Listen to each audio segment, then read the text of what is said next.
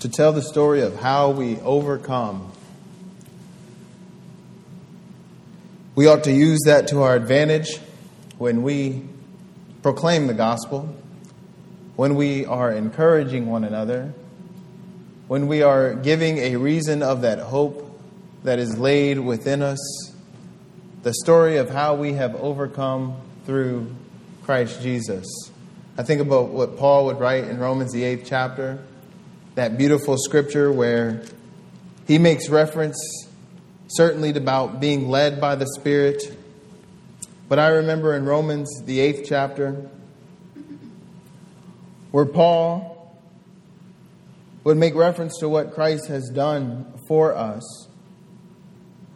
But specifically in verse 36, when Paul is discussing he and some of the other individuals in the first century who are finishing their course and going along and proclaiming the gospel, you might remember in verse 36 it says, "As it is written, for thy sake we are killed all the day long. We are counted as sheep for the slaughter. Nay, in all these things we are more than conquerors through him that loved us. I am persuaded that neither death, nor life, nor angels, principalities, nor powers, nor things present, or things to come, nor height, depth, or any other creature shall be able to save, or rather separate us from the love of God, which is in Christ Jesus our Lord." We must apply this to our lives. We must understand this. In just a little bit of time this evening, we're going to discuss the concluding point that I have for you pertaining to reception. All month long, we've been talking about our receiving, not in the sense of giving and receiving that Paul commends the church of Corinth in 2 Corinthians, the 8th and 9th chapter, commending those rather churches of Achaia and Macedonia, not that pertaining giving and receiving, but our reception to God's word, our reception to his Son, Christ Jesus, our reception to instruction, which God has given us through his word, which God has set up in the familial dynamic, which God has set up even with our brothers and sisters in Christ, as we are to be able to teach and admonish one another. I remember in Romans, the 15th chapter, that we are to be able to admonish one another.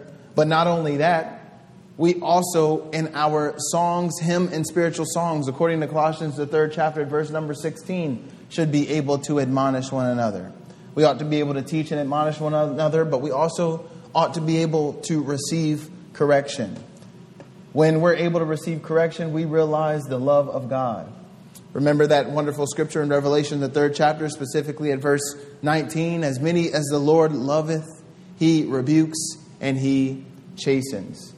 We ought to be able to receive correction according to Hebrews, the 12th chapter, verses 6 and following. We receive correction from our fathers according to the flesh. How much more so should we be able to receive correction from the Father of lights and be able to live? Certainly, our fathers, according to this flesh, want to be able to preserve our life from a physical capacity, want us to be able to prolong our years. I look out and I see many people that are at an age that I want to one day attain to be. I suppose you have gotten to this age because you've been able to endure a little bit of instruction and endure a little bit of correction over your lifetime.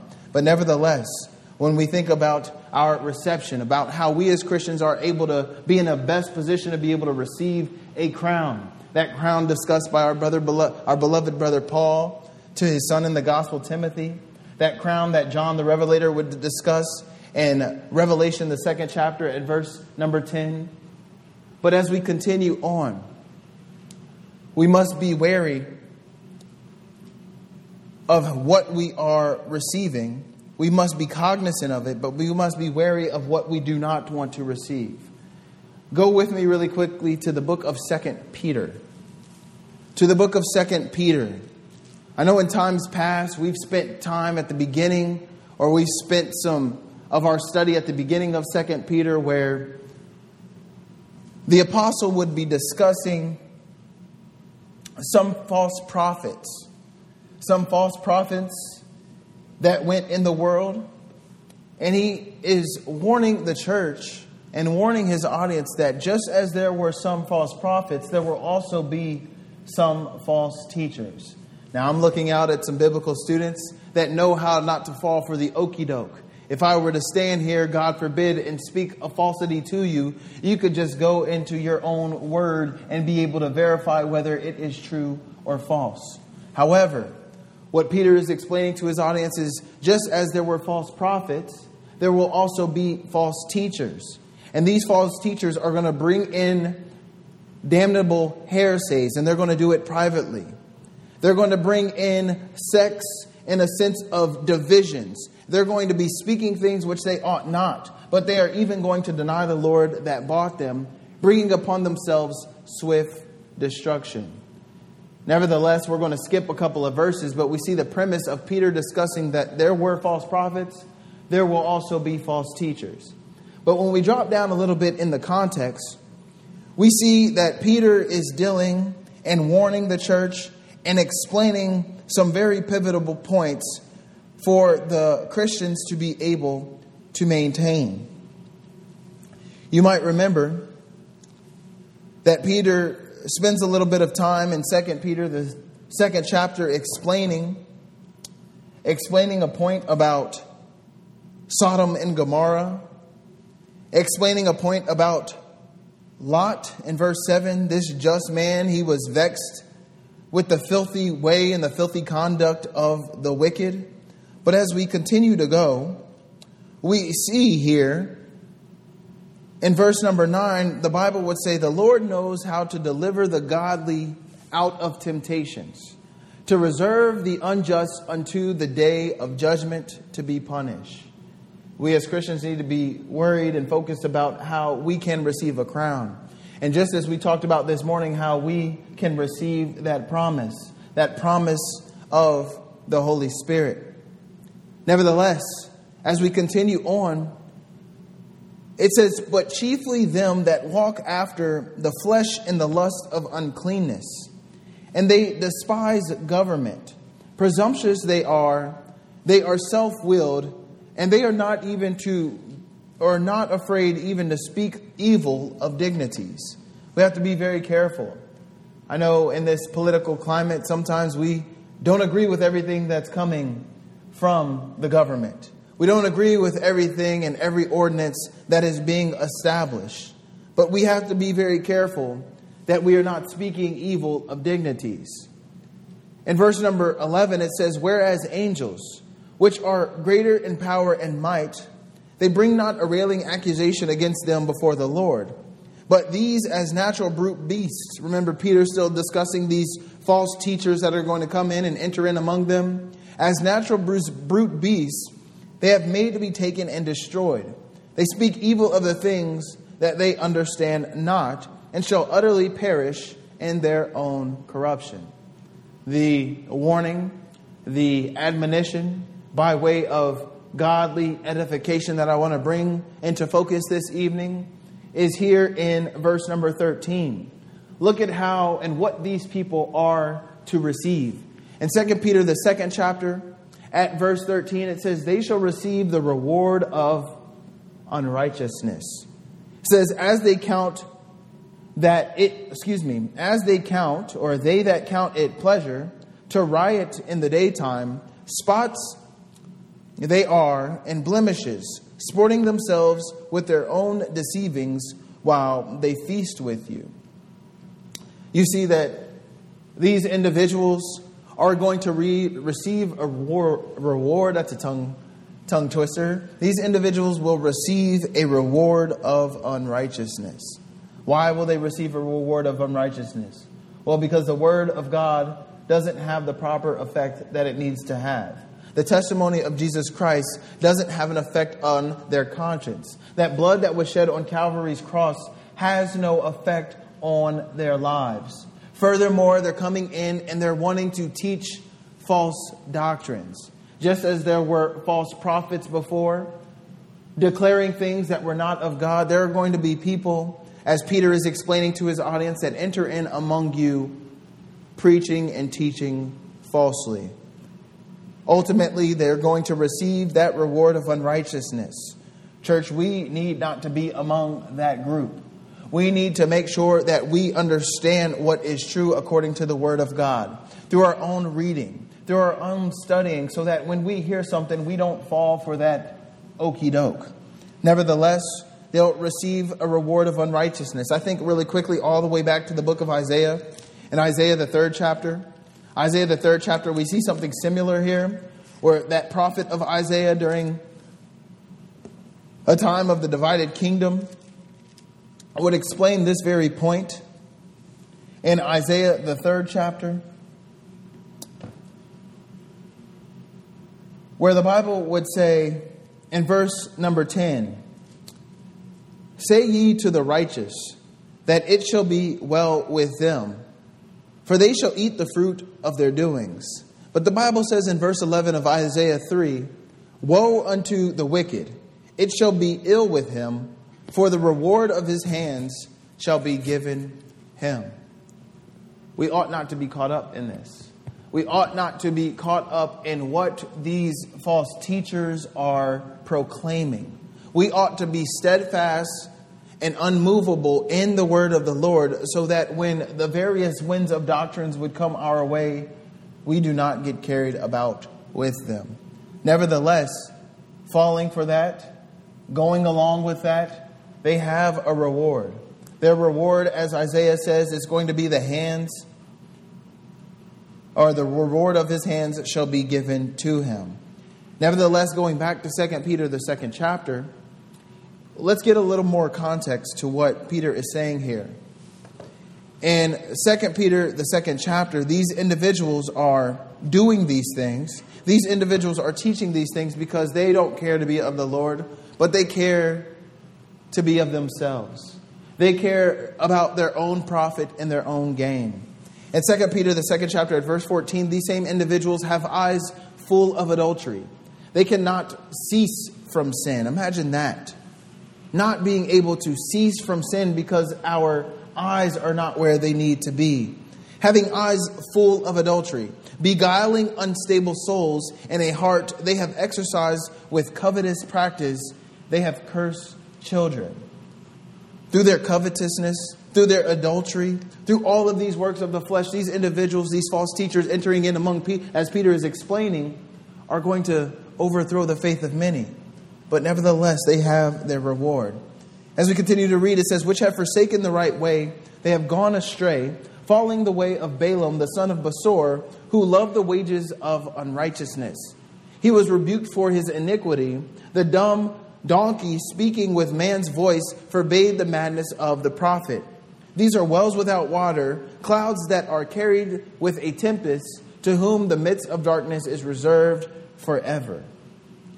When they speak, a great swelling of words of vanity, they allure through the lust of flesh, through much wantonness. Those that were clean escaped from them who live in error. While they promise them liberty, they themselves are the servants of corruption. For of whom a man is overcome, of the same if he is brought into bondage." Christians, we need not to be brought into bondage of these various teachings. We need to be sure that here in Vacaville, we're standing on the Word of God. We need to be sure that here in Vacaville, we're synchronizing with one another. We're having our touch points where we're coming together and reasoning through the Scriptures, as Paul did with those first century Christians every Sabbath day. Reasoning out of the Scriptures, just as we did this morning, that through the prophets, the Lord Jesus Christ needed to be crucified, needed to suffer on our behalf. Reasoning of the true way. Not going astray, not falling for those false doctrines. Nevertheless, you read here what Peter is saying, and you might remember that biblical figure Balaam. In 2 Peter, the 2nd chapter, at verse number 15, he mentions this man Balaam. Remember in the context, he's saying these individuals, through their covetous practice, have eyes full of adultery. Well, you might remember that this man Balaam, going all the way back to Numbers, the 22nd chapter, was this Gentile prophet. This man Balaam, he was besought by the king of the Amalekites, this man Balak. This man Balak, not to rehearse the entirety of the story with you, but if you remember in Numbers 22, this this king Balak would look out and he would see the children of Israel. He would see that they were holy. He would see that they were consecrated, and he would see that they were separate. Well, this King Balak, would go unto Balaam, who was a Gentile prophet, and would ask him to curse the children of Israel. Balaam responded saying, "Nay, whatever the Lord will give me, whether blessing or curse, that is the only thing that I can speak." Balaam, a Gentile prophet, understood that he had to take the words of God Almighty very seriously. Many times over and over again, Balak is just picking on the children of Israel, wanting them to obey him, wanting the children of Israel to be intermixed with the people. But Balaam could only speak what God had given him. Balak was trying to encourage Balaam to teach the children of Israel the wrong way, to curse the children of Israel, but Balaam stood fast. You might remember that this story would transpire all the way to about Numbers, the 24th chapter.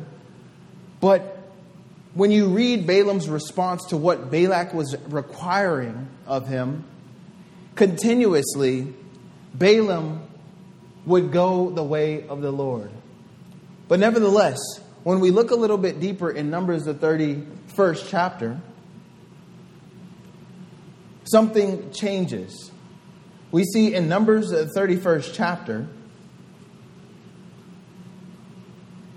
where an issue was then taken as vengeance was brought to the Midianites. You might remember that in Numbers, the 31st chapter, at verse 16, Moses is speaking and he says, "Behold, these caused the children of Israel through the counsel of Balaam to commit trespass against the Lord in the matter of Peor. And there was a plague among the congregation of the Lord." When you synchronize this scripture all the way back with Numbers, the 25th chapter, this would have been a time when the children of Israel would start to commit those whoredoms and go after those Midianitish women. What would happen then is, by those children of Israel going after those Midianitish and intermixing, they started to take on their practices. They started to take on their vain ways. They started to get into idolatry. Initially, Israel was separate, set apart, but through the counsel of Balaam that would later come, Israel would go entirely out of the way. That's what Peter is describing here in 2 Peter, the 2nd chapter. In 2 Peter, the 2nd chapter, this is the very point that Peter is making. Through this counsel, through this falsity of prophesying, through this falsity of teaching, the children of Israel would ultimately stumble because they would not continue to seek after the Lord. Church, there are many winds of doctrines out there. It is so easy at times to grow weary in well-doing when perhaps we're looking down the road and a congregation has gone by the wayside. When we're thinking about our brothers and sisters who we used to labor with, who we used to worship God with in the pews, we look to the right and look to the left and they are no longer here. A lot of times this could make our heart to grow weary and disheartening. But we just need to be encouraged to hold on. Hold on a little while longer. Not fall victim to the falsities of teachings. Not fall victim to going after a way that God has not prescribed for us. We need to continue to be steadfast. We need to continue to go until we hear, "Well done, thou good and faithful servant." Receiving the promise is where we started. We see that individuals that do not receive the promise, according to 2 Peter, the 2nd chapter, at verse number 15, or rather 14 and 13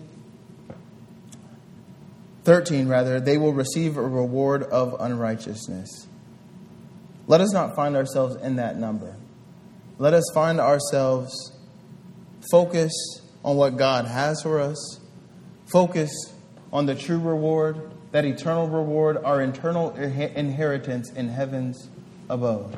We can only do that if we focus on Christ Jesus, who would have finished the work that he was sent to do, and how he finished it at Calvary's cross. How he was there before many kings. He was there before Caiaphas. He was there before Annas. He was there before Pilate, opening up his mouth, not a word, being accused of all of these many things, but still able to endure and finish the work that God sent him to do. That work was to happen of him suffering on Calvary's cross, where he shed his blood.